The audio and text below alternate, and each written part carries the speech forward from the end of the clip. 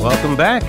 This is Larry Wilmore. I am Black on the Air. How's it going out there, you guys? How you doing? I'm feeling pretty good because the sports in LA is doing pretty good right now. Pretty good. We got the Dodgers in the World Series. As I record this, the World Series has not yet started, so you're hearing this a couple of days after there have been some results. I have no idea. See, I can't get too snotty right now and start bragging because you guys will know what'll happen. If the Dodgers have lost like 3 in a row, you hear this. It's like, what's wrong with Larry? So I'm rooting for my Dodgers. Hope they win. But, of course, my Lakers. LeBron and the Lakers, it's going to be rough, you guys. It's going to be rough, but I got you. We got this. Let's just stay in there and let's keep playing tough. The Lakers look pretty interesting now. This is post the Rondo spit fight with CP3. I know all of you guys not into sports. I apologize. Always. You have no idea what I'm talking about, which is fine. CP3 is not a Star Wars character. He is a player in the National Basketball Association. One of the Lakers claims he didn't spit on him, but he spit on him, caused a fight. And Rondo would fight with an image of himself. That's how hard he is to get along with. Rondo will fight with anybody. So he's the Laker player that did it. A couple of Lakers are out. Lakers are having a little rough go. As of this recording, they have not yet won, but hopefully they will have won by the time this airs. But in terms of the season, I have some patience here. I think we're going to do okay. Howsoever, guys, there are some other things that are going on that are much more important right now. Oh, by the way, on today's show, I talked to Doris Kearns Goodwin a little while ago, and we're going to be playing that live conversation that we did out in Riverside to a very nice audience and talked about her book covering the 4 presidents. Like there've only been 4. Covering the 4 presidents. That's all there's been is 4 presidents. Lincoln, Theodore Roosevelt, Franklin Roosevelt, and Lyndon Johnson. She, of course, worked in the Johnson administration, and it was a good conversation. Really good stuff. A lot of that history stuff that I like. But, you know, she's amazing, Doris Kearns Goodwin. She has so much knowledge of the personal foibles and things that happen. You know, she puts the flesh and blood on these sometimes mythic figures. And it always relates to today, all of it. So I hope you enjoyed that. It's a good conversation coming up. It's a live conversation that we did before. But, so before we get to that, I just want to say this one word, guys. Vote. Vote. Vote, vote, vote, vote, vote, vote, vote, vote. As Obama said, don't boo, vote. Now is the time. Okay, the time for talking shit, all, protesting, snarkiness, speaking up, all this voice, fine. Now voice needs to turn into vote. Vote, vote, vote. There are a lot of races around the country right now that are up for grabs, and some of them can really make some differences. At this time, I mean, it doesn't look like much is going to happen in the Senate, but you never know. But in the House, there really looks like a good chance. We may have Florida's first black governor. That would be amazing. Georgia may have its first female black governor, which would be unbelievable. There's a lot of, there's some LGBTQ, I brought out letters. I always forget all the letters, so I'm cautious about saying all the letters in that. Candidates running around, people of color, all these stuff. Some really good candidates running. Guys, it'll be interesting to see what happens in Texas. If the Republicans, even though I know they have a complicated relationship with Ted Cruz, even Texans, I think Texans do throw up in their mouths when they vote for Ted Cruz. The people that support Ted Cruz, I'm going to give them the benefit of the doubt because how can you not? I think you have to throw up in your. I think Ted Cruz throws up in his mouth just a little bit when he votes for himself, and believe me, he does vote for himself. It was hilarious when Trump came to stump for Ted Cruz and they're shaking hands. I mean, that really sums up the state of gutter swamp politics. I mean, Trump just disgustingly made fun of Ted Cruz, disgustingly made fun of him. He humiliated him, talked about his wife, the most horrible things a politician can do. Your fellow politician, I mean, you're fighting the other person, fine. Take swipes at them, fine. But he was calling his wife ugly, said his dad was involved in the JFK assassination. Crazy time. And then to see them shaking hands and Ted Cruz's eyes or just like looking down like a humiliated dog or something, was so pathetic. Seriously, Texas, if you vote for this guy again, I really don't know what to say. I mean, I think it's ironic that Austin has no water to drink right now because, I mean, just the feeling of, not having the basic of nourishment when someone like Ted Cruz is the face of your state. Ah, man. Ah. So come on, Texas. How about that for an upset? If, I like this whole Beto O'Rourke thing. I really don't care much about Beto O'Rourke. He seems interesting guy. I just want Ted Cruz to lose. I really do.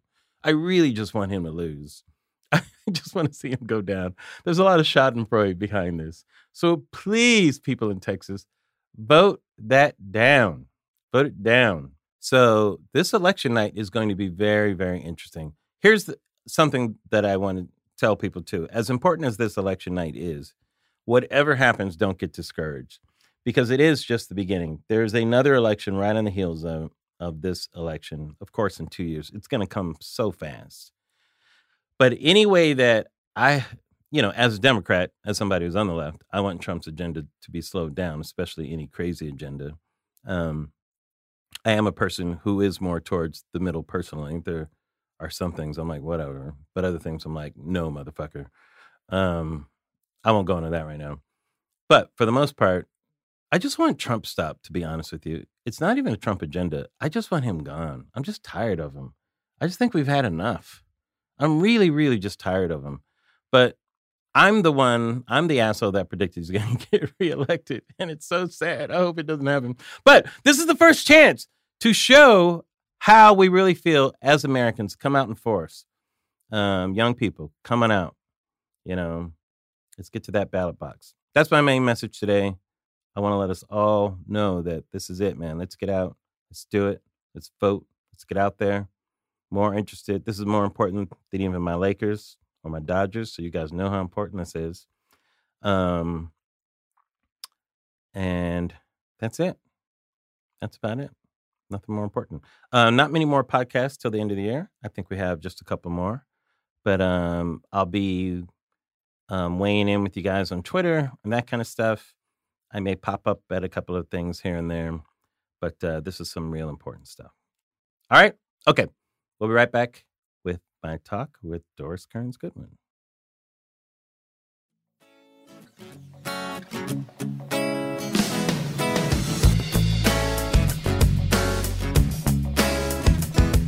Welcome to Riverside.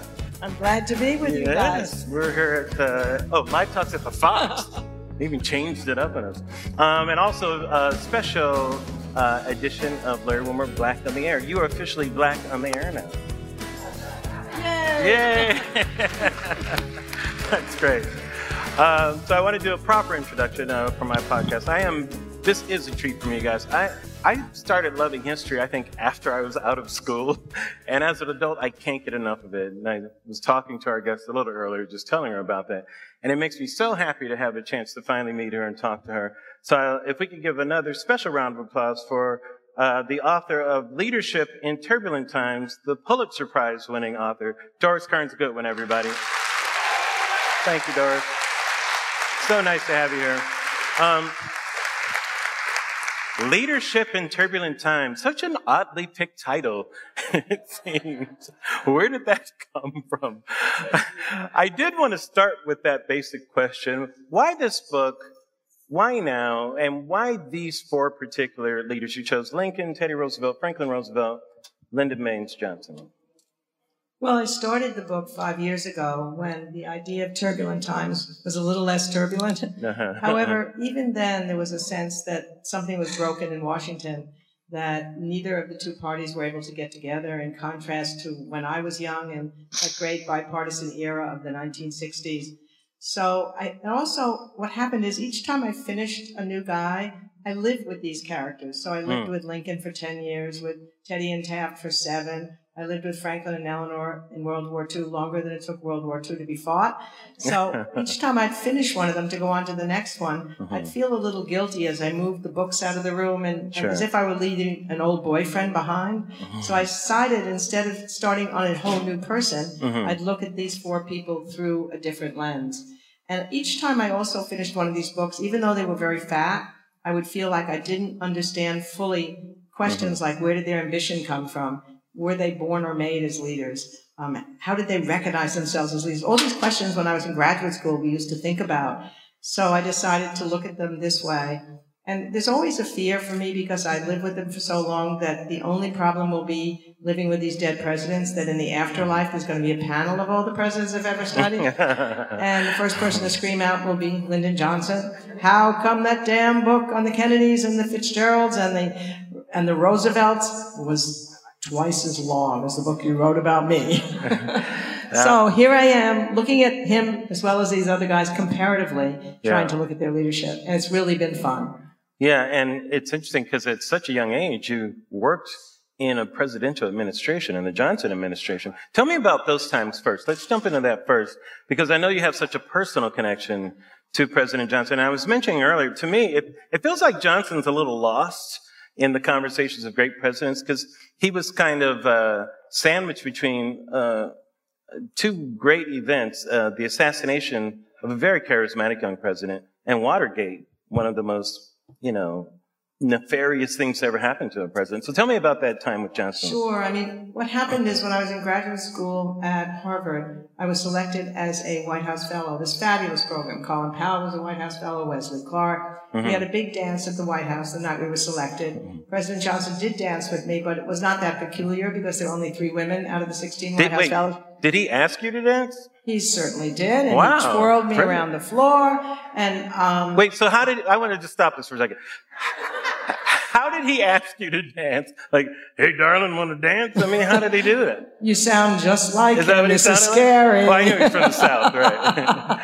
I mean, that must have been terrifying, right? Or... It was a little scary because he was kind of big, sort of like you. So I'm a little small dancing with this guy, and he's twirling me around. But most importantly, while he's twirling me around, he said, I want you to be assigned directly to me in the White House. So it was not to be that simple, however, because in the months leading up to my selection, like many young people, I'd been active in the anti-Vietnam War movement, and I'd written an article against LBJ with a friend of mine and I, which we'd sent to the New Republic sometime earlier, had we heard nothing, but 2 days after this big dance, it appeared in the New Republic with the title, How to Remove Lyndon Johnson from Power. So I thought, at the dance. No, actually, that's what people thought. I was a traitor being stepped in there. But anyway, I thought he would kick me out of the program. But instead, absolutely surprisingly, he said, oh, bring her down here for a year. And if I can't win her over, no one can. So I did eventually end up working for him in the White House, accompanying him to his ranch to help him on his memoirs, never fully understanding why he had chosen me to spend so many hours with. I like to believe it was because I was a good listener, and he was a great storyteller, fabulous, colorful stories. There was a problem with these stories. I later discovered that half of them weren't true, but they were great nonetheless. So I figured that... he is a politician. But they were fun stories. But in the meantime, I also worried that part of it was, why was he spending so many hours with me, that I was a young woman? At what point in his presidency was this? So it was the last year and a half of his presidency. And then the next few years working on the memoir. So he was sad much of that time. And we talked a lot about how the war had cut his legacy in two. He had such a domestic legacy, which we can talk about. But I also worried that part of the reason he was talking to me so much was because I was a young woman and he had somewhat of a minor league womanizing reputation.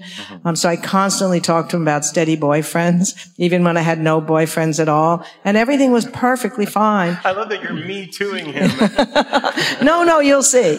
So then everything's fine until one day he decides he wants to discuss our relationship, which sounded ominous, when he took me nearby to the lake, conveniently called Lake Lyndon Johnson, with wine and cheese, a red check tablecloth. He took you to a lake of his own name? Of his own very name. Wow. Lake, everything was LBJ around That's what I call a power move. That was a power move. But then it gets worse. So then he says, Doris, more than any other woman I've ever known, and my heart sank. I thought, oh God. And then he said, you remind me of my mother. It was, so that was it. Interesting. And then you thought, I got to find out more about all of these presidents. What makes them tick? Is Johnson the most surprising of all the presidents, since you had a certain experience with him, and then to go back and really learn more about him? Yeah, I think it's true. You know, at the time when I met with him and I knew him, the war in Vietnam was such a cloud over his entire presidency. But now, looking back 50 years later, what he did in civil rights is extraordinary. It's the one thing he was hoping, even in those days when I would walk with him near his ranch, and he would be so sad knowing that people were forgetting everything he did. He said, if ever I'm to be remembered, hopefully it will be for civil rights. I mean, when he came in after Kennedy's assassination, the civil rights bill was stuck in the Congress. They thought there was no chance it would get out. It would face a filibuster in the Senate. And they said, you can't make this your priority. He said, I want to make it my one priority. And they said to him, you'll be a failed president. Nothing will get through the Congress. You'll run for office 11 months from now on your own with nothing to succeed behind you. And they said, you've only got a certain amount of coinage as a president to expend. You should not expend it on this. And then he said, what the hell is the presidency for? And he went for it. He was able to bring 22 Republicans along with the Northern Democrats, because the Democrats were split in two. The Southern were going to bring the filibuster. He gets Everett Dirksen, who's the minority leader, on his side. God, I wish we had this kind of bipartisanship today. And it was an amazing thing, right? Yeah. And he goes to Dirksen and he offers him everything under the sun, and he can have anything he wants in Illinois. But then he understands that Dirksen also wants to be remembered for having done something extraordinary. So he says, Everett, you come with me on this bill, and 200 years from now, school children will know only two names, Abraham Lincoln and Everett Dirksen. And he came with him, and 22 Republicans came with him, and not only on civil rights, but on voting rights, on Medicare, on aid to education, NPR, PBS, immigration reform. There was a time when they used to stay in Washington together, and they weren't racing home to raise money, which is the poison in the system. There was a time when they played poker together, they drank together, they knew each other as human beings, and so they could cross party lines and think about what's best for the institution of the Senate, what's best for our country. So that's the shining part of Lyndon Johnson. And it wasn't just him, it was the country at large then, that I think all of us have such heartbreak about where the partisanship is in our country right now. To go back and remember that as I wrote this, which I hadn't in my mind when I wrote the first book on him, I'm just out of there. So I think this is natural that these guys get together. Well, it isn't natural now, and we have to remember it. I think that's what history does. It makes you remember a time when things were different, and we can have that again. Why do you think we can have it again? I feel like one of the major things that has changed are the parties themselves.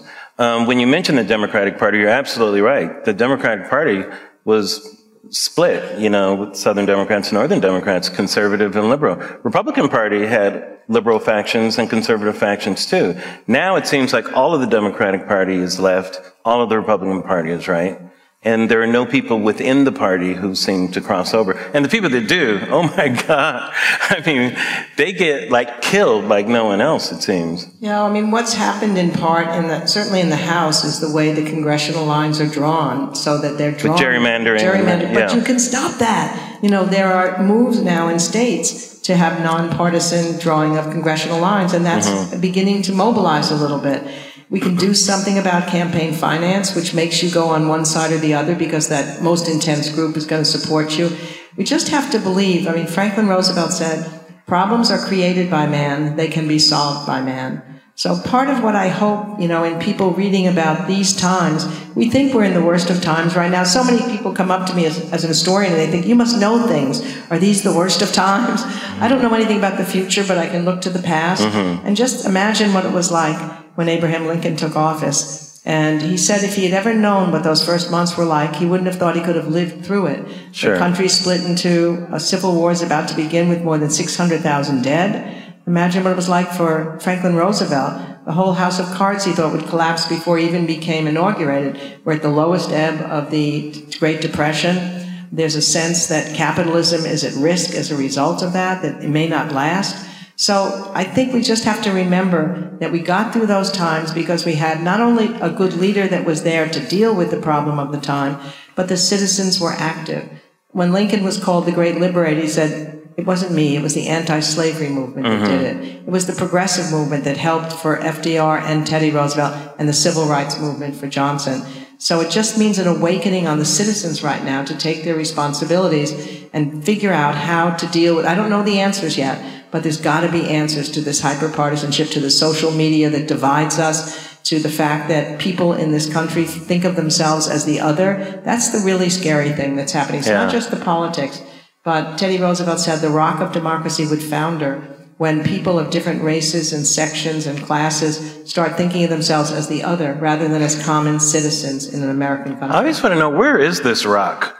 You know? Yeah, I don't know. You know, we'll have, if we find it, then maybe we can preserve it. Yes.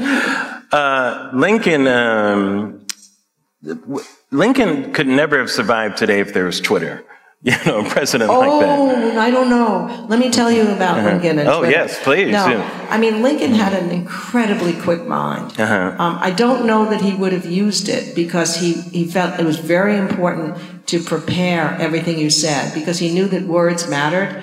But when he was in the debates with Stephen Douglas, people in the audience, if we were Stephen Douglas and Abraham Lincoln right now, I suppose I'd be Stephen Douglas because he was like 5'4" and you could be Lincoln. Okay.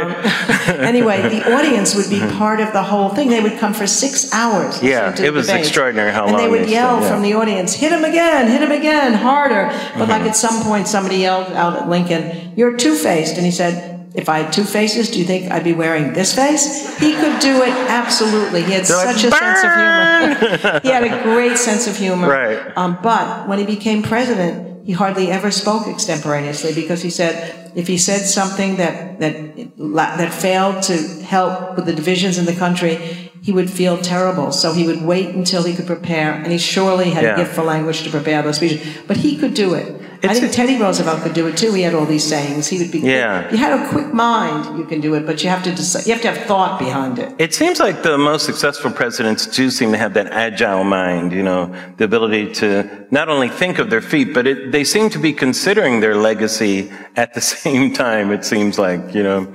Yeah, that's a really good point because what I saw in each one of my guys, and I don't mean to be disrespectful calling them guys, I just lived with them for so long that I feel like I know them. At some point in their lives, their ambition for themselves became something larger, an ambition for the greater good of the country. Yeah. And, you know, it happened in different moments for them.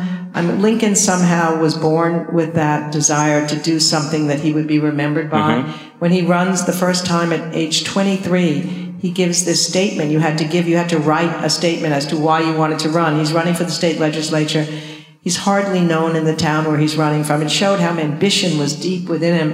And he says, every man has his peculiar ambition. Mine is to be esteemed of by my fellow man and to make myself worthy of that esteem. He's thinking of that larger goal even then. Yeah. And then he says, of course, he chooses lawyer and politician. Exactly so. Which one will it be? Maybe both. And then he says, I'm so familiar with disappointment that if you don't elect me, I won't be too chagrined. But then he says, but I promise you, if I fail once, I'm not going to stop. In fact, I think I'll try twice, 3, 4, 5, 6 times until it's too humiliating, and I promise you I'll never try again. Which means he had resilience even from the time he was young. Do you think Lincoln is the most unlikely of presidents, of people to become president? Well, you know what I think? The people who knew him on his rise to power, knew they were in the presence of somebody special. I mean, he had extraordinary humility, which meant he could acknowledge errors. He had empathy. You know, he had that resilience. He had that extraordinary gift for language. He had all the qualities, but the nation didn't know him until those Stephen Douglas debates. And then Douglas was going to be the Democratic candidate. And he had bested, or at least equaled, Stephen Douglas. And then once he got into the presidency, even then, people thought he was unlikely. He puts his 3 rivals into the presidency. Each one of them thought they should have been president instead of him. We'll control him. And they saw within weeks that he was the leader of them. He's an extraordinary man. God, I'd love to have known him. Yeah, well, your book, Team of Rivals, is fantastic. Thank you. And I know Steven Spielberg used a lot of that material for his movie, which I thought what was extraordinary about that movie, and knowing, you know, the genesis of it, it was a movie about procedure. I mean, who does a movie about procedure from the 19th century, for Christ's sake?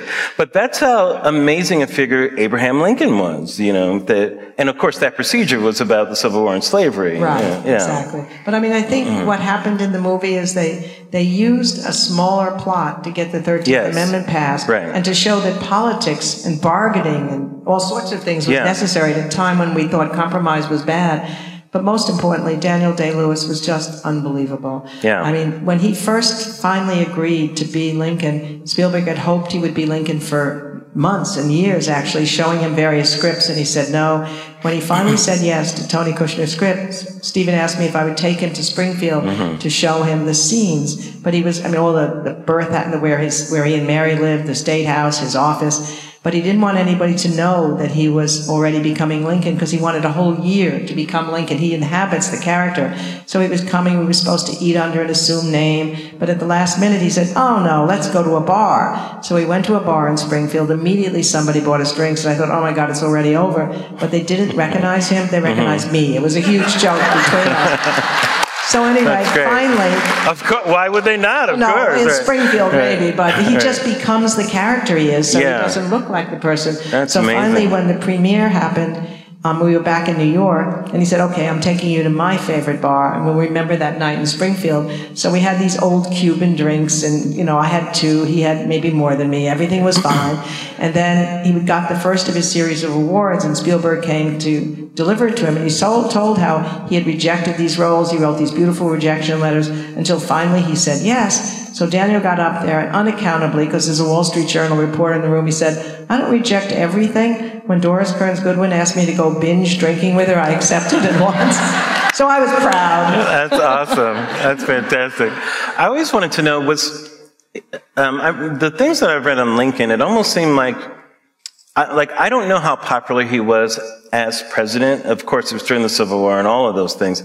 But it seemed like he was wildly popular once he was assassinated. I know it sounds like an odd thing, but it almost seemed like a bottled up feeling for him was able to be released because of that assassination. Does that make sense? There's something right about that. I mean, what happened was, of course, he's assassinated when the war has already come to an end. So the Union had won. Slavery had been undone by the Emancipation Proclamation, and the war had been won. So he was already having an extraordinary triumph, and he was already trying to reconcile the South and the North together in that second inaugural when he talks about the sin of slavery was shared by both sides.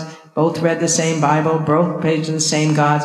Neither's prayers were fully answered. And then, of course, the words, remember, with malice toward none and charity for all, let us bind up the nation's wounds. So people realized by then, between the Gettysburg Address and the second inaugural, that he had given a meaning to the war with this beautiful language, and that the war had been won, and that he was the major figure along with the Union Army and giving direction to the cabinet and the Union Army. But then when he died, when you really were hoping he would keep going and keep that chance of reconciling North and South together, I think you're right. It released these feelings that had been growing as time went by, that we're in the presence of somebody really special. And it's funny because Booth had imagined he would become a hero, you know, and had imagined that his acts would be seen as heroic and people would cheer him. And it was the opposite. He was reviled. I mean, he lives in infamy, and Lincoln lives. I think I think it's partly just the person he was. He used to talk about the fact that if he allowed feelings like envy or anger or jealousy to bubble up within him, they'd poison you. So I often felt when I was in his presence, if I could just be more like him, you know, I could just say, Lincoln would say, forget it. But the other thing was that I knew when I started that I would really feel great respect for him, and that he was a good politician. I learned that even more. I had no idea how funny he would be. Yeah. I mean, you would love him. Oh, yeah, absolutely. No, seriously, there's a moment, one of the stories that he told that I heard that he told. I didn't listen to him tell it. I sometimes imagine that I did. But I convinced Daniel Day and Stephen to put it in the movie. It had to do, and Lincoln loved this story, with the Revolutionary War hero Ethan Allen, who went to England after the war to a dinner party, and they decided to embarrass him by putting a huge picture of General George Washington in the only outhouse where he'd have to encounter it sooner or later. They figured he'd be very indignant at the idea that George Washington was hanging in an outhouse. But he came out of the outhouse not upset at all, and they said, well, didn't you see George Washington there? Oh, yes, he said, I think it was the perfectly appropriate place for him. What do you mean, they said? Well, he said, there's nothing to make an Englishman shit faster than the sight of General George Washington. And he had hundreds of these stories. He used to tell them at troubled meetings in the cabinet. And humor, he said, could whistle off sadness better than a drop of whiskey. And again, I mean, it's one of the things we're not doing very much these days is being able to look at ourselves and feel a sense of self-deprecating humor of what's going on. I couldn't agree more. I wish our current president was more self-deprecating. I think, no, I do. No, I know what you mean. I really do. Even presidents that I don't care for, like Reagan, I didn't vote for, but he was hilarious. Reagan was really, really funny. George Bush was funny in spite of himself, but he's still funny. But Trump never laughs. I don't think I've ever seen him actually laugh. Like it's something someone says. Someone says something, I've never seen him go, oh, that's good. He's never done that. No, it shows. I mean, I think one of the things Teddy Roosevelt was able to do was to laugh at himself. There's a moment when a famous journalist wrote a critical review of the memoir that he wrote about the Spanish-American War, and he said that Teddy had so made himself the center of every action of that battle of the wars that he should have called the book Alone in Cuba. And everybody's laughing in the country. And what does he do? He writes a letter to the journalist. He said, I regret to tell you that my wife and my intimate friends are absolutely delighted with your review of my book. Now you owe me one. I want you to make my acquaintance. Next time you're in Washington, come to visit me. Now, that's the way you get out of these things. You can just laugh at yourself at some point, and then people feel the vulnerability, but somehow we haven't got that right now. Teddy Roosevelt's an interesting figure because as a boy, I think he kind of looked out the window at the Lincoln parade of these, his funeral parade, and comes from a wealthy family, had asthma, as you write, growing up, and it seemed like he had an awkward beginning and spent a lot of his life trying to find himself. And it almost seemed to me like the presidency was almost Teddy's way of kind of finding where he belonged. I think what happens to Teddy is that you're right. Because he had asthma as a child, he was almost an invalid for a while. Yeah. And he just read everything he could lay his hands on. He said he read like 400 books. Yeah, there was one summer. He actually reads 50 novels. Yeah, or something like that. And when he decides to go into politics, he admitted later it wasn't because he was trying to help other people. He'd come from this very privileged background. He said it was just an adventure. Why not try politics? He's 23 years old. But once he got in, it got him into, as he said, into places that of his background wouldn't normally go, into the slums, into places where there's child labor, into, he's police commissioner, he's walking the streets at night. And he said gradually a fellow feeling develops. You may feel conscious at first, and then you begin to see these other ways of life, and you want to do something about it. So he grew in office. When he was first in the state legislature, he had a swelled head, he later admitted. He used to scream and yell and blistering. He'd make great headlines, and then he could get nothing done. And he always had sort of like, I think, our current president, a desire to be in the center of attention. And he was so colorful. People loved, he'd walk in a room and he would grab everybody's energy. There's a saying about him that he was so liking to be the center of attention that he wanted to be the baby at the baptism, the bride at the wedding, and the corpse at the funeral. But once he got into power, he really wanted to heal some of the divisions in the country. And his whole mantra during the presidency was a square deal for the rich and the poor, the capitalist and the wage worker. Not that you had to win the deal, but you wanted both sides to somehow feel that they'd gotten something from the deal. Wasn't Roosevelt shot while he was giving a speech? It's incredible. I mean, because he was this little kid who had asthma, he used to always have courageous heroes in mind, people that would go hunting, or people with pathfinders, or soldiers. So yes, in 1912, when he was running against Taft, he was in a car, standing up, about ready to go to the speech, and he gets shot right in his chest. And he insists that he goes to the speech anyway. He finished the speech. And then he gets up on the stage, and what had happened is, luckily for him, but they didn't know it fully at the time, he had his speech folded up. And those speeches then were like 50 pages long. They used to talk for a long time. And he had a spectacle case in his pocket. So the bullet was deflected from there. Right. Otherwise he would have been killed. But he gets on the stage, he's feeling a little woozy at times, but he keeps going and then he says, now I'll go to the hospital. They finally go to the hospital. They can't even remove the bullet. And he's there for a week, and he has to suspend his campaign essentially, and he does not win that campaign against Wilson. But that was him. Courage was something that really mattered to him. Yeah. And, it's funny, Lincoln's assassinated, and of course, Roosevelt becomes president because of assassination, which later happens to Johnson, which is kind of interesting. But both Roosevelt and Lincoln, it seemed like they were a certain type of person, but their legacy is in doing something almost the opposite of who they were. With Roosevelt, here's a guy who's, from money, and he's concerned about the common man. The whole coal strike, as you said, was one of the defining things of his legacy. Right? Yeah, somehow, I think the reason that Roosevelt was able to communicate with ordinary people or common people, I don't even like those phrases, with people, is that he ended up going out west for 2 years. Yeah. When he was in the state legislature, and he's only like 25 years old, he's gotten married, his wife is having a baby, his mother has come to take care of his wife, and he gets a telegram saying, you've had a baby girl, and they all celebrate with cigars, and then sometime later another telegram comes, says your wife is dying and your mother's dying too, you must come home. And what had happened is his mother had gotten typhoid fever, she was only 49 years old, and then he got home in time for her to die, and then 12 hours later his wife died in childbirth. And the depression that followed that, in fact, all of my guys went through adversity and came out stronger at the other end. Ernest Hemingway said, you can be broken in life, everyone's broken, but afterwards some people are stronger in the broken places. So after he left the state legislature in a state of depression, and he went to the Badlands, and he became a cowboy and a rancher, and he said when he rode his horse 15 hours a day, he could outrun black care or depression. But he became a figure of the West as a result. Otherwise, he was this elite figure from the East. And the people in the West loved him as much as the people in the East did. And he said he never would have become president if it hadn't been for that. And he also developed this huge love of nature, which gives his conservation legacy, the thing for which he's most remembered, its beginning. So chance plays a role in all these people's life, and fate hurts them. And it depends on how you respond to those moments. Yeah, he was a very enigmatic figure.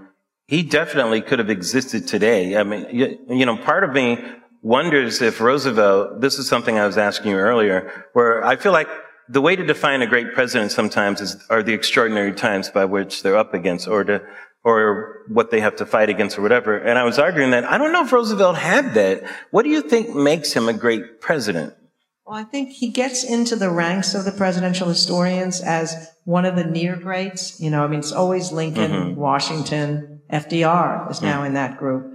And he's now a near great. And I think it's in part because he recognized the hidden dangers of the era that he was called upon to lead in.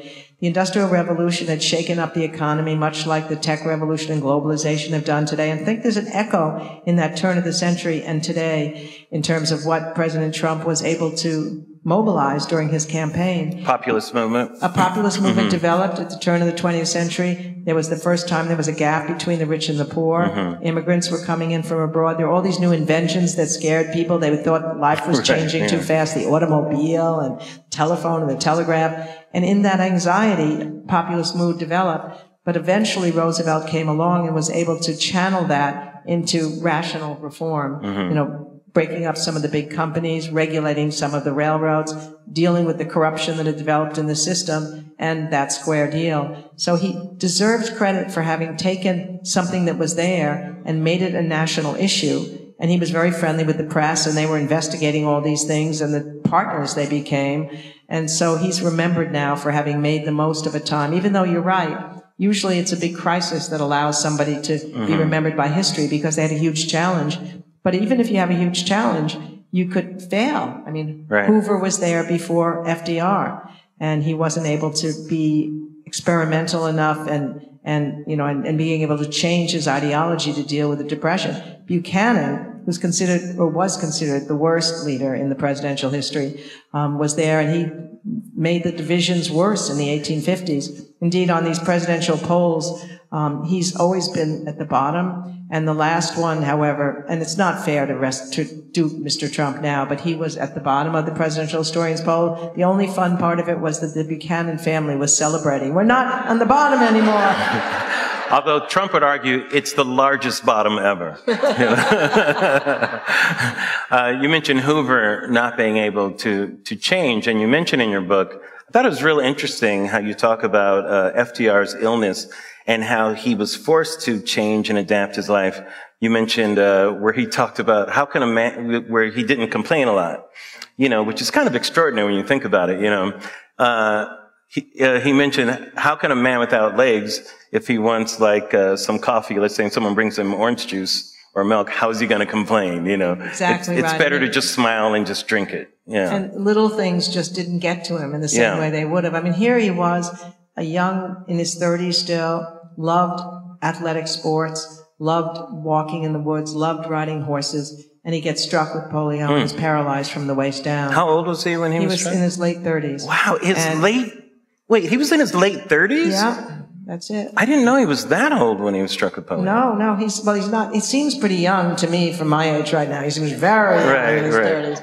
And he, and years of striving lay ahead of him. I mean, at first he couldn't even get into his wheelchair. And then finally he gets into his wheelchair, and then he asked to be put on the floor, taken off the wheelchair, so he could crawl around the library floor for hours and hours and hours to strengthen his back and his arms. And then when he goes to Warm Springs, the rehabilitation center that he sets up, this is where I think his true leadership developed. He made himself vulnerable. He let all of the fellow polio patients see that he couldn't walk. They would be in the pool together, not just exercising. He knew he had to make them feel they could have joy and pleasure in their life again. So they would play water polo, they'd play tag, they would have wheelchair dances, they'd have cocktail parties, and he changed their lives. And so when he comes into office, he's much more warm-hearted. He was aware of other people to whom fate had dealt an unkind hand. He was much more empathetic than he had been. He was the right person to deal with a paralyzed country that needed to have confidence and optimism to remind them that things would somehow get better again. He was the perfect man for that time. Yeah, it's interesting. And Roosevelt seemed to me, I won't say it didn't, I'm not saying he gave up, but it did seem like while he was in Warm Springs, there was nothing else to live for in the political realm until Al Smith contacts him, wants him to run for governor, and something about having to show up many times brings the man forward, brings that person forward, don't you think? Yeah, no, you're absolutely right. Al Smith was running for the presidency, and he wanted to have Roosevelt nominate him at the convention. And Roosevelt had never had to really walk anywhere, and he knew he couldn't go in the wheelchair. So he had to practice having braces on, holding onto a strong arm, to being helped up to the podium. And he practiced over and over again. He knew exactly what the length that he'd have to walk. But still, he was getting up in front of this huge audience. If he'd fallen, which he could well have, he knew that it would be the end of any chances, because they would think you can't possibly be president. Right. But he made it to that podium, and then he smiled that smile, and then he gives this Happy Warrior speech. And it just, it's one of the things, again, about the past and the present that's sad, in the sense that there was a moment in 1936 when he's president, and he is walking, seeming to walk. He couldn't walk on his own power with those braces, holding on, and leans over to shake somebody's hand, and he falls. And his speech sprawls out on the floor, and he has to say to them, "Get me together again." They have to lock his braces. He comes up, he delivers the Rendezvous with Destiny speech. Never is there a mention in the newspaper that he had fallen. Never is there a picture of him on the ground. Younger photographers, if they tried to take a picture of him in his wheelchair or with his braces on, would be told by the older photographers they'd knock the camera out of their hands. There was a dignity then to the office that they were willing to protect. And now I remember we had to see Gerald Ford fall down the plane steps 1,000 times, and President Bush sick in Japan. It's as if they're trying to expose them in embarrassing situations. And probably you wish that he had been able to make it known that he had polio and he couldn't walk, and that he still would have been president. But he thought at that time the country wasn't ready for that. Hopefully it would be ready now. Yeah, Roosevelt is an interesting figure also, and we mentioned Al Smith. Al Smith, to me, is kind of that link between Teddy Roosevelt and Franklin Roosevelt. Because it seems like Teddy Roosevelt, the kind of progressive policies in his administration in the Republican Party were kind of copied by Tammany Hall, picked up by the Democratic Party. The governor, Franklin Roosevelt, kind of has that as his model of reform, and then that becomes the new Democratic Party in the 30s. It's almost like through the Roosevelts, the Republicans turn into the Democrats in some ways. No, I mean, there's something to that. Yeah. I mean, I think, what's interesting to me, there's a family tree sort of in this book, which is that Lyndon Johnson's great hero is FDR.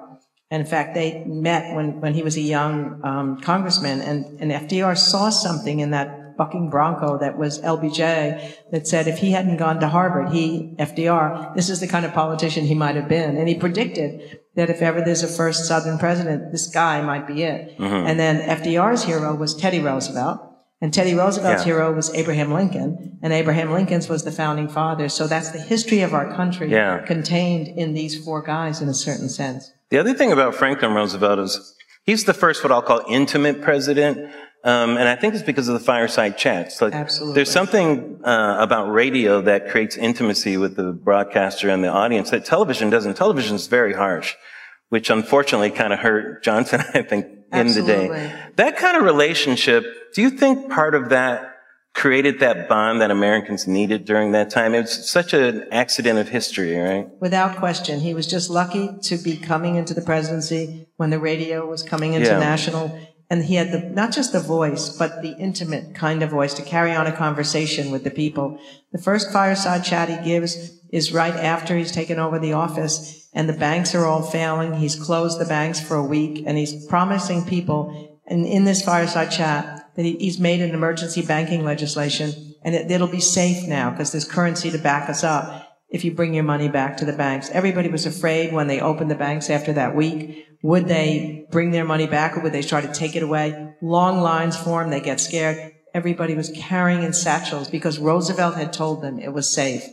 And he was able to establish this, I think, by a conversational style of speaking. Mm-hmm. Saul Bellow said you could walk down the street on a hot Chicago night. He gave 30 of these fireside chats.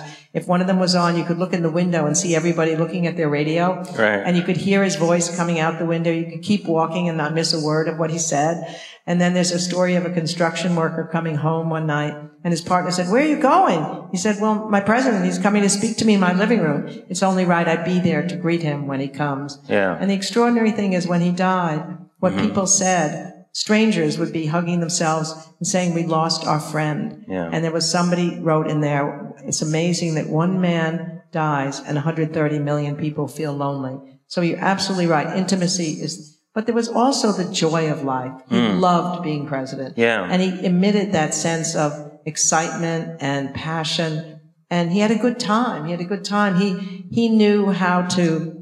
One of the things that all my guys, except for LBJ, were able to do was to somehow relax and replenish their energies. These jobs are so pressuring. They knew they had to find ways to channel their thoughts into other directions. So Lincoln actually went to the theater 100 times during the war. He said, "People think my theater going strange, but if I couldn't get rid of this anxiety by imagining myself back in the War of the Roses, I couldn't get through it."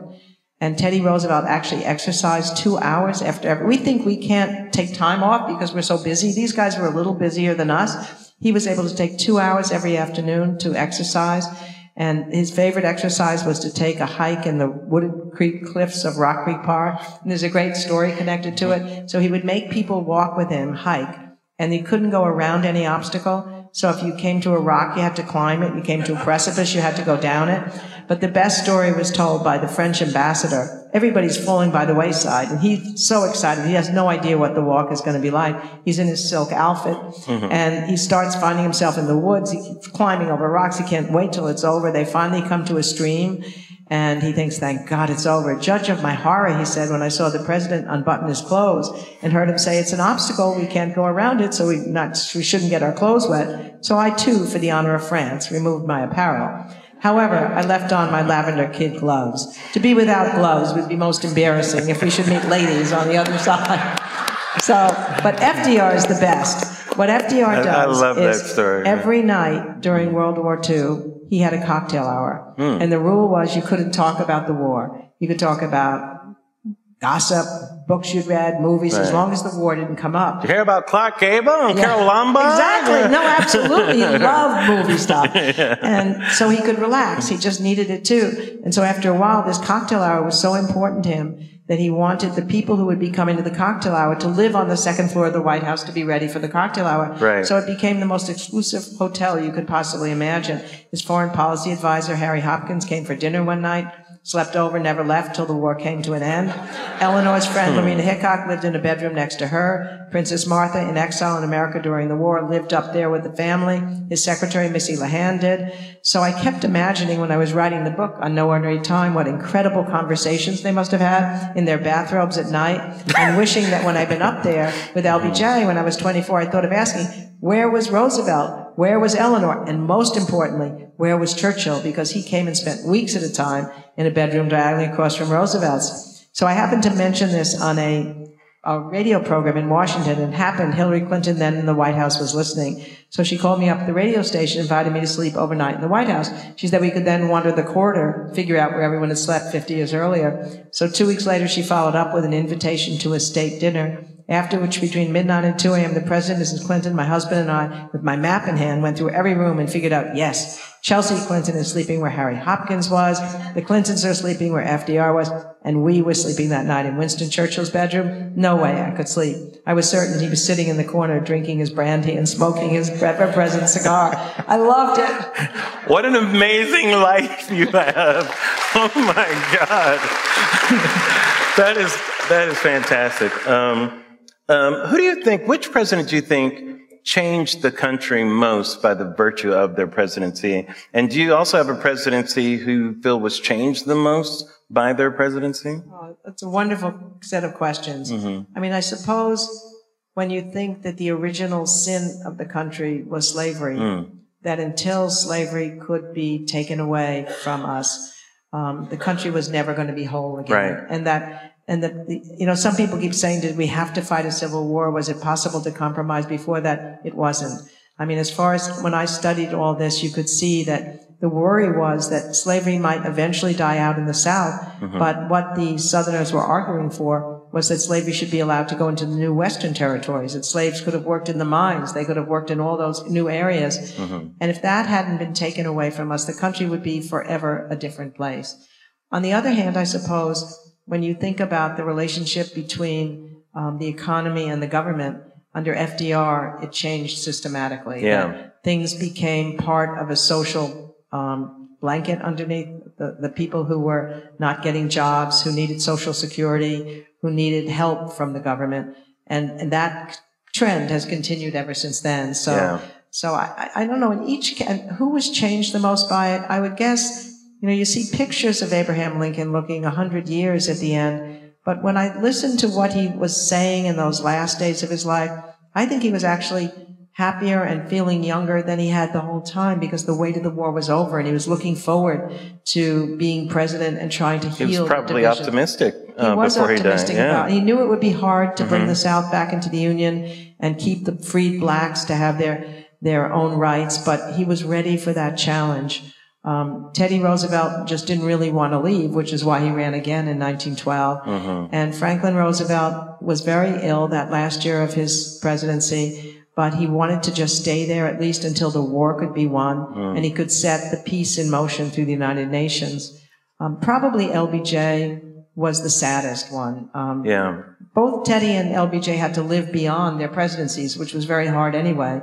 But LBJ in those last months and years, and when he would talk, I mean, I think if he could ever be alive today, at least to see that historians are pushing him up in the ranks right now, realizing that so much of the foundation of what we're living with today was in his domestic programs. But he knew that the war in Vietnam, as I said, had cut that legacy in two. So those last months on the ranch were really hard for him.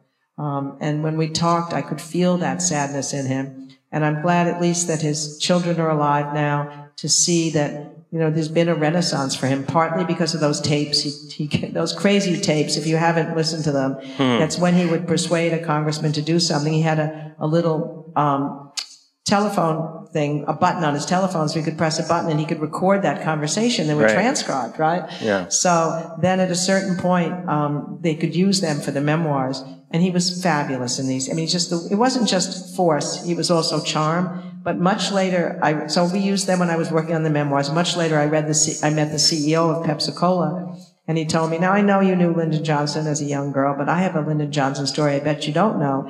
And he told me when Nixon came in, he asked his friend, Don Kendall, the CEO guy, to go to see Johnson about some sensitive matter. He said, Johnson's working on his memoirs. He looks up Grumple and he says, how am I supposed to remember what happened 20 years ago, 30 years ago? The only chapters that are any good at all were I had this taping system. And I could now have verbatim conversations. So you go back and tell your good friend Nixon as he starts the presidency, nothing more important than a taping system. That is a beautiful circle there. I always felt that Johnson also may have been hurt by maybe unrealistic expectations following Kennedy's assassination. And I always wondered, what was Johnson's motivation? Did you ever get a sense of that? Like, why was he so passionate about civil rights? Because it didn't seem anything leading up to that could have pointed to that issue. I mean, I understand he was a great legislator. I understand that he wanted to get things done. But I don't understand that particular issue with this Southern Democrat. Yeah, it's very interesting that when he was young, he had to take a year off from college. And up until that point, he had been really just seeking power. Even in his college, you know, he wanted to get close to the president so that he could have power of the president. So he took a job in the janitorial crew mopping floors outside the president's office. And the next thing you know, he's the clerk in the president's office. The next thing you know, he's the assistant to the president. So he's gathering power, but without a lot of purpose. Mm-hmm. And then he took a year off and he went to this place called Cotulla in Texas, where there were poor Mexican Americans who were exhibiting prejudice against them. And he becomes their teacher, their principal, the band leader. He did everything in the school. He used his money to buy sporting equipment. And it gave him a sense of fulfillment, of knowing that he had done something for other people that he never forgot, mm-hmm. even as he went back to college and then just assumed power for a long period of time and finally becomes the majority leader of the Senate, the most powerful majority leader, with no real legislative vision at that time, just getting whatever needed to done. Then he has a massive heart attack in 1955 and goes into a depression and comes out of it and saying, what if I died now? What would I be remembered for?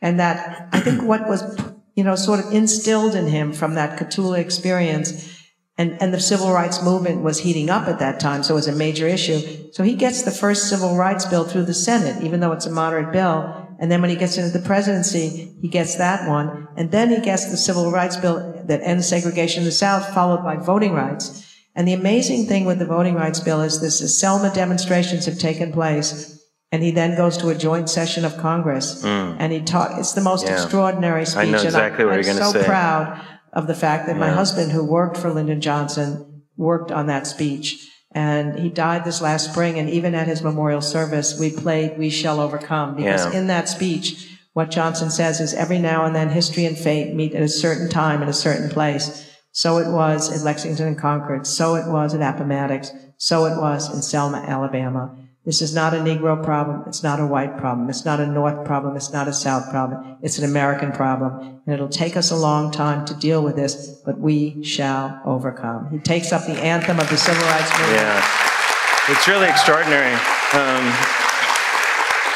I think I told my kids about that because, as a young kid, I was kind of too young to have that really mean something. But as I got older, going back and listening to it, and the way in which, he pauses, he gives it its own kind of platform there, and he makes it clear to all Americans exactly what he's saying. He looks right in the camera and says, and we shall overcome. It's an amazing moment. It's one of the most extraordinary statements any president has made. And because what it means is that the president of the United States is making a partnership with the outside movement, the civil rights movement that's pushing in against the government.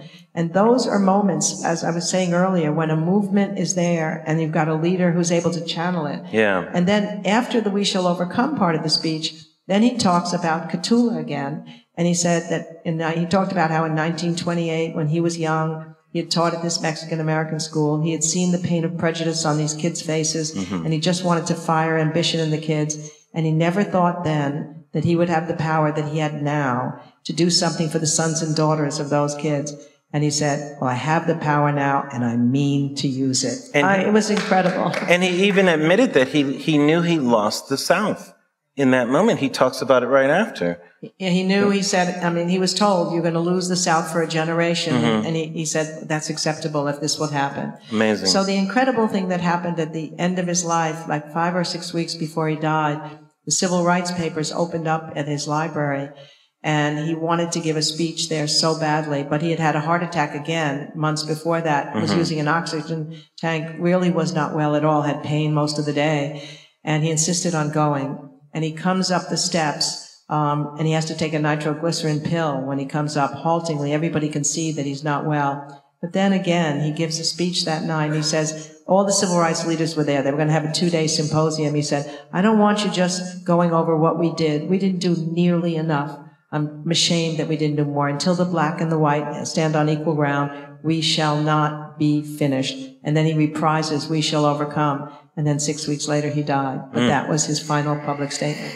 Amazing. Let me ask you one last question. We have some questions from the audience, but I wanted to ask you, what were the biggest surprises that maybe you learned? Because you know so much about these figures. Was there anything that really surprised you about any of these people? Oh, there was so much that really did. I mean, I guess... Is there one that really sticks out maybe the most? Well, you know, I think to some extent for FDR was rather a late bloomer, you know, unlike the others.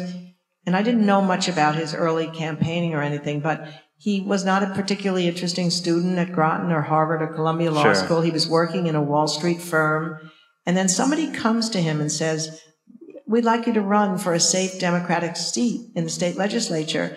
And that's not because he's shown the makings of a leader, but because he had a wealthy mother and he had the Roosevelt name. And like you were saying earlier, the Republicans and Democrats, they might think that he's old Teddy. Yeah.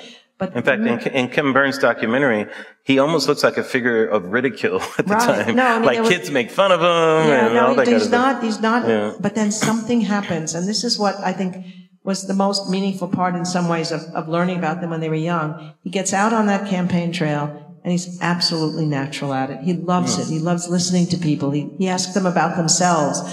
And he wasn't a great speaker at first. Eleanor said he would pause so much when she was afraid he would never go on. But by the end of the campaign, he was talking so long they had to drag him off the stage. But he found... Like Obama. That's true. That's right. No, I know. Speaking slowly, where is he going? But all of these guys found, and I think it's something we all hope for ourselves. There's a philosopher, William James, who said, you can understand a character best when they find that voice within that says, this is the real me. So I just hadn't known that it took Franklin Roosevelt a longer period of time to become a politician and understand this is what I want to be. And for each one of them, there were moments when that happens. And I hadn't thought about it before. So it was a pretty exciting thing. You find your vocation and you know that for all the trials and tribulations of it, this is what you want to be. And just hoping that more young people now, and this is a hope for now and the awakening of our country right now, that more women are running for office by absolute numbers than ever before, who never did before. Young people are more interested in politics. We've got to hope that politics can become an honorable vocation again. And that people will want to, in a democracy, be in public service. And I think it's beginning to happen. And I only feel optimistic about what's going on. You can't be the other way. There's no point. Yes, I believe it becomes an honorable profession when we put honorable people in. And that's, we have to find those honorable people. Exactly. You are right. So let's do that. They're out there. They're out here. I think so. All right, should we have some questions for Doris Kearns Goodwin? Yes, the first question. Are Lincoln, FDR, Kennedy, and Johnson turning over in their graves right now? I think what they would all be sad about right now is the extraordinary hyper-partisanship that we are experiencing. The fact that senators in this Kavanaugh hearing said terrible things about each other. The fact that President Trump, when he was talking about the Democrats, he said they're horrible, horrible people. You know, the fact that Dr. Ford was mocked by the president and the Congress turned turned away from what might have been a fuller investigation. But more importantly, I think the fact that the country is so divided. I mean, obviously Lincoln would say it was divided then. In fact, you had partisan newspapers then. You only read your own partisan newspaper, so the facts would be entirely different if you're reading a Democratic or a Whig paper. Alternate facts. Alternate facts within end, but it didn't turn out well when we have that kind of division. Mm-hmm. And I think if they all came back, they would just somehow say, this has to stop. Maybe we've hit rock bottom. I think this last week, everybody, whatever side you're on, could have to feel that this is not the country that we want it to be. And God, I wish these guys could come back and just go and talk to everybody in power right now and say, stop it. This has to somehow move in another direction. Yeah. Next question. I saw Bryan Cranston in this theater a year ago when his memoir came out. I hear you were an advisor to the making of the movie All the Way, where he played LBJ. Can you share any stories from that? Yes, Bryan Cranston played LBJ. He was fantastic. He was fantastic. So first, before he played LBJ in the HBO movie, he played LBJ in Boston at the Harvard Theater, and then in New York. Then in Broadway, right? And then in Broadway, yes. Yeah. So he came up to visit my husband and me, really more my husband, and we showed him all the first drafts of all the speeches my husband had written. And my husband was there during the glory days. He was there in 64 and 65, finally left over the war in Vietnam. But Bryan Cranston just absorbed that knowledge. He was wonderful. And so we got to be friendly with him. We went to the premieres. And then when they were doing the film, I became a consultant on the film. And the one scene I was proud to have suggested that they use, and if any of you saw it, you might remember the scene. Johnson had this ridiculous car that he would take people in, and at the top of a hill down toward the LBJ Lake, the so-named LBJ Lake, the car would go down, you'd be in with him, and he would have the Secret Service say, Mr. President, the brakes aren't working too well, and then you'd go careening down into the lake, and it becomes an amphibious car. But I remember when he took me on it, he was so mad at me because I didn't scream. I figured I'd be all right. I'm with the president. He said, what's the matter with you Harvard people? Don't you have enough sense to scream? But anyway, there is a scene in there where Humphrey is taken with LBJ on the car, and he goes into the water, and you see his back with his suit on. It's a really funny scene. But anyway, I went to the filming when they were filming from here in LA, and they had planned it so that I would see Bryan in a particular scene. So as LBJ, I'd seen him in the play, but somehow the makeup when he was in the movie was even more, and I just saw him up closer. So he calls me into the bedroom, and LBJ is sitting there with his pajamas on, and he says, Doris, come here and sit by my side. I walked in, I thought I was going to faint. I thought he was absolutely alive again. It was unbelievable. Surreal. Yeah. It was really weird. It was great, though. Now, if he had asked you to dance, that really would have been strange. with his striped pajamas on, dancing, that would have been pretty funny. Yeah. But he did a fabulous job. Yeah. And he showed the combination of the force and the crudeness and the conviction. Yeah. Everything, and the political skill. Very intimidating on purpose. There was the apocryphal story. I say apocryphal because I assume that it's true, that the reporter tells about being down at the ranch. LBJ did not like him or whatever, had him hop in the car with him, drove away. LBJ gets out of the car, goes over to a tree, pulls down his pants, does his thing right in front of the reporter just to make him feel uncomfortable or whatever. Well, he had ways of doing that. Yeah. But let's not bring that part of politics back. Not tonight, not with this dignified group. Yes, exactly. Has news all the time, as fast as we can get it, been good for journalism? What was the question? Wait, go say it again. Has news all the time, as fast as we can get it, been good for journalism? I can't hear the last few words. Has it done what to journalism? Has it been good for journalism? Oh, like the 24-hour news cycle? Correct. There's no question it's not good for journalism. I mean, I think, when I look back at the muckrakers during the turn of the 20th century, these great investigative reporters, they were given sometimes a year or two to do their research and present their stories that would then show the corruption, perhaps, of Standard Oil or the corruption of the railroads.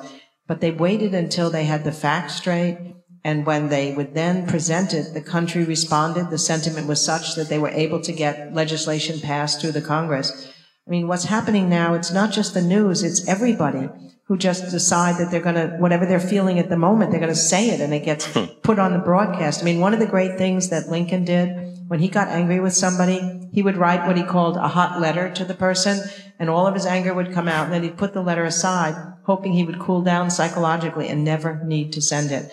So that the famous case of that is when General Meade failed to follow up with General Lee's army after the victory at Gettysburg. He was so depressed that he hadn't done what he'd been asked to do that he wrote a huge letter to him saying, I'm immeasurably distressed. You didn't do what I asked you to do. The war is going to go on year after year. But then he knew it would paralyze the general in the field, so he put it aside. It was never even seen until the 20th century when his papers are open and underneath is a notation, never sent and never signed. After the book came out, Team of Rivals, I got a letter from a CEO of a company, and he said, Lincoln saved me. And he said that he had heard that a subordinate had done something wrong. He had written him a long, tough email. Then he just thought, you know what, I'll just put it in save and not send it right now. And he found out the next day that he had not done what he thought he did. And so he said it saved him. Think of how many things people have said now in emails or instantaneous comments that the tweets have made, which then become the rising news story. And they hurt people, or they say things that aren't true, and then they direct the news that way. I don't know what we're going to do about it, except it has to be a discipline on the part of people, even young people who say things in emails that then hurt somebody else.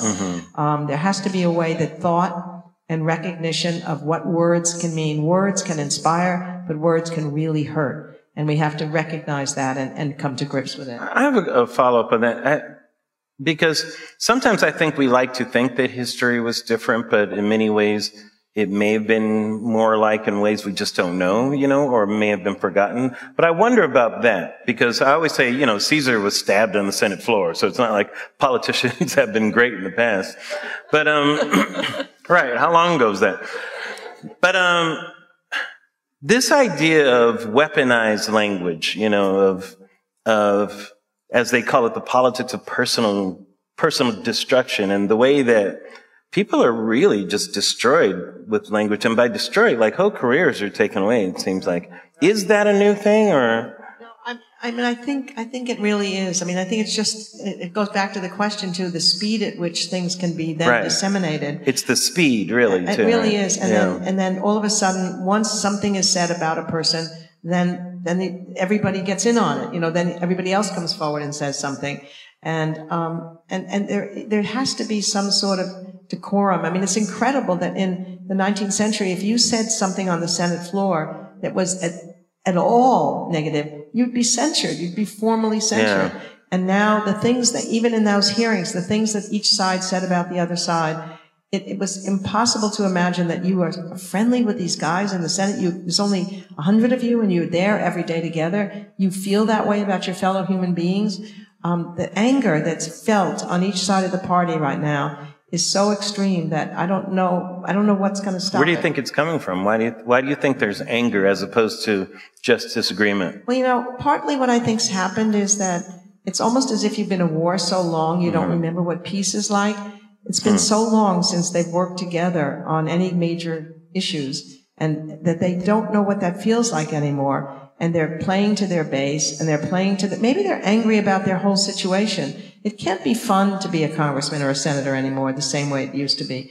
When you used to feel like you were doing something that was going to be remembered by children, how can these people feel good about what they're doing? There's some in there that may be trying to do that, but it's still to give us some solace from the past. I was talking about this the other day. It's not really solace, because it does make you realize things could have been worse, like you say with Julius Caesar. There's a moment which reminds me a lot of these hearings in a very extreme way.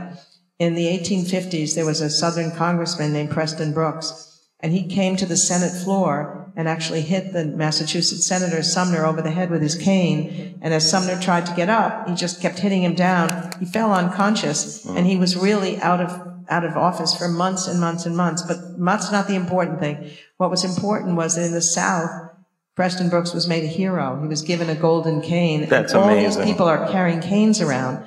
But in the North, it so mobilized the anti-slavery movement that they're finally out in the streets. They're talking to each other. They formed a Republican Party which gets stronger and stronger and stronger, and eventually Abraham Lincoln comes out of that sadness. So again, maybe something will come out of this if we all realize, as I think many people did with the acrimony of this week, this can't get worse. And there'll be some people out there, and there'll be citizens out there, they're going to say, we have to do something about this. And if we can produce the next Abraham Lincoln and the next anti-slavery movement, it almost might be worth this acrimony right now. I know, we'll see, yeah. Do we have another question? Yeah. How much longer do you think the two-party system can last? Well, you know, what was the power of the two-party system before was that the parties could nominate their candidates at the convention, and they had the money to support the candidate. That's gone now with the primaries. It's gone now with people being able to raise money on their own and the entrepreneurial system of the PACs and all of that. So it's surprising to me that the independents haven't gotten more sway right now, because it seems to me it would be a natural thing for people to feel a plague on both your houses, and let's find a way in between these parties that we can move. And maybe there are more people turning independent. I mean, there's Republicans turning independent. There was some Democrats. And I think it doesn't have the power. It's probably habit that this exists for so long. Before that, it was really hard to be a third-party candidate or to be an independent because, you know, you had the whole weight of the party behind you, but the party doesn't have the same weight it did. And I don't know, I'm not sure that in the 19th century, people identified as a Republican or a Democrat as if it were their religion, as if it were their politics was the great sporting events of the time. In fact, Teddy Roosevelt's people never forgave Franklin Roosevelt for becoming a Democrat. Exactly, right? So. No, yes. That's right. So, and I'm not sure. Well, maybe in our highly partisan world today, that identification has gotten stronger in a weird sense. You know, I don't know if it's Democrat or Republican so much as it's right and left, I think that's probably right. Yeah. I think that's probably right. But fights within families, or you go to bars right now and they won't even turn politics on because they don't want to have people at the bar not able to talk to each other. Yeah. So, something's got to give. Isn't that a song? Something's got to give. It is now, if it wasn't before. All right, one more question. Okay, and our final question let's just do two of them if you don't mind. One is, how well does business leadership really translate into presidential leadership? Oh, good question. And the final question will be, tell us what you enjoy reading for pleasure. I will do both things. Can I first take a quote from your book to set this up? It's when you talk about when Hoover was trying to handle, this was right before the economic crisis, right before the Great Depression, where he said Americans were nearer to the final triumph over poverty than ever before in the history of the world. This is right before the stock market crash. It wasn't a good statement to make. Yes. But you know what? I think nowadays, what is leadership about? It's about human nature. It's whether or not you can create a team of people who can argue with you and question your assumptions. It's whether or not you can control your emotions. It's whether you can communicate with people. It's whether you can mobilize people toward a common good. I think if we had a business leader who had a team and then had hundreds of thousands of people working for the company, a global company with all the complications of shareholders and customers, that kind of business leader, it could translate to political leadership. I think the difficulty for President Trump was that he really didn't have that kind of a leadership set of experiences. It was him and his branding, and that's proved successful in many ways with his base. But that experience of having to lead a team and learn how to compromise and collaborate with them, I think business guys can learn that. Business is stepping in the vacuum today in a lot of ways, taking a stand on social issues. So whether or not this experience of and maybe it'll make more businessmen get into office, or try to, or maybe it'll make fewer, because the lack of political experience has certainly shown in this instance. Do you think we'll have more non-politicians running for president? I think we may have more non-politicians, and that's not a problem if you've had experience in leading. You cannot get into this job and then not have a series of learning experiences from all of that, what leaderships do and grow in office. Learning humility, learning empathy, learning all those things by that. So, but right now politics is in such a disarray that I think people will be drawn to somebody, but I think it would be a mistake if suddenly all these celebrities start running for office, or sporting goods people, or they figure that I'm a celebrity so I can translate that. That doesn't translate, but leadership may indeed translate. I agree. What was the second part of the question? What do you read for pleasure? We'll I end read on that. mysteries at night for pleasure. I mean, somehow, I don't know what it Mysteries. is about wanting to read about somebody being murdered and trying to figure out what it is.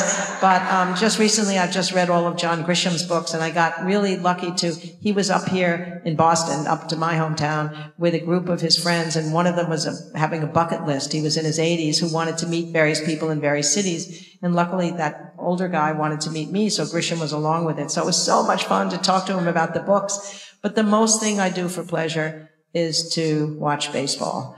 Go Dodgers! Well, wait. I don't know if I can tell you the story, Dodgers. but I was originally a Brooklyn Dodger fan. Oh, there you go. Dodgers, yeah. There you And go. I think my love of history came from the fact that my father taught me that mysterious art of keeping score while listening to baseball games. So when he came home from Brooklyn during the day, we grew up in Long Island, I could record for him with those miniaturized symbols every inning of every play of the Dodger game that had taken place that afternoon, and I would tell him the whole story. I now realize in excruciating detail probably, but he made me feel I was telling him a fabulous story. It makes you think there's something magic about history to keep your father's attention.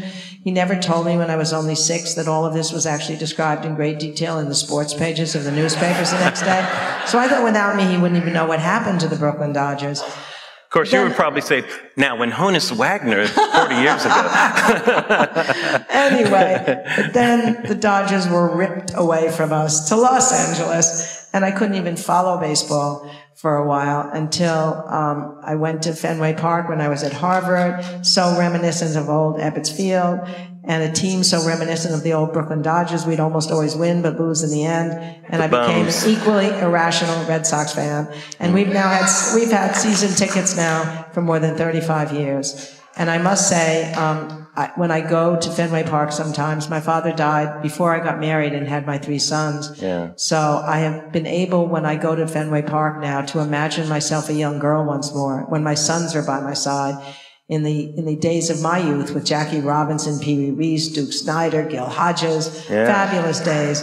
And then when I see my sons sitting in the place where my father once sat, I feel this invisible loyalty and love linking my sons to the grandfather whose face they never had a chance to see, but whose heart and soul they have come to know through all the stories I have told, which I think is why in the end I had loved this curious love of history that I've had my whole life, allowing me to spend a lifetime looking back into the past, allowing me to believe that the private people we've loved and lost in our families and the public figures we've respected in history, just as Abraham Lincoln and all these guys wanted to believe, really can live on, so long as we pledge to tell and to retell the stories of their lives. I'm so glad I could do that with you tonight. Thank you so very much.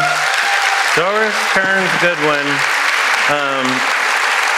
Yes. May I just say, you are a national treasure. I'm so happy to meet you and to spend this time with you. The name of the book, you guys, is Leadership in Turbulent Times. It really is a great read. One of the funnest things about this book, you can move around from chapters to chapters and look at some of the things in isolation. It's such a good book. Pick it up, Leadership in Turbulent Times. Please help me thank again the wonderful Doris Kearns Goodwin, everyone. Thank you very much.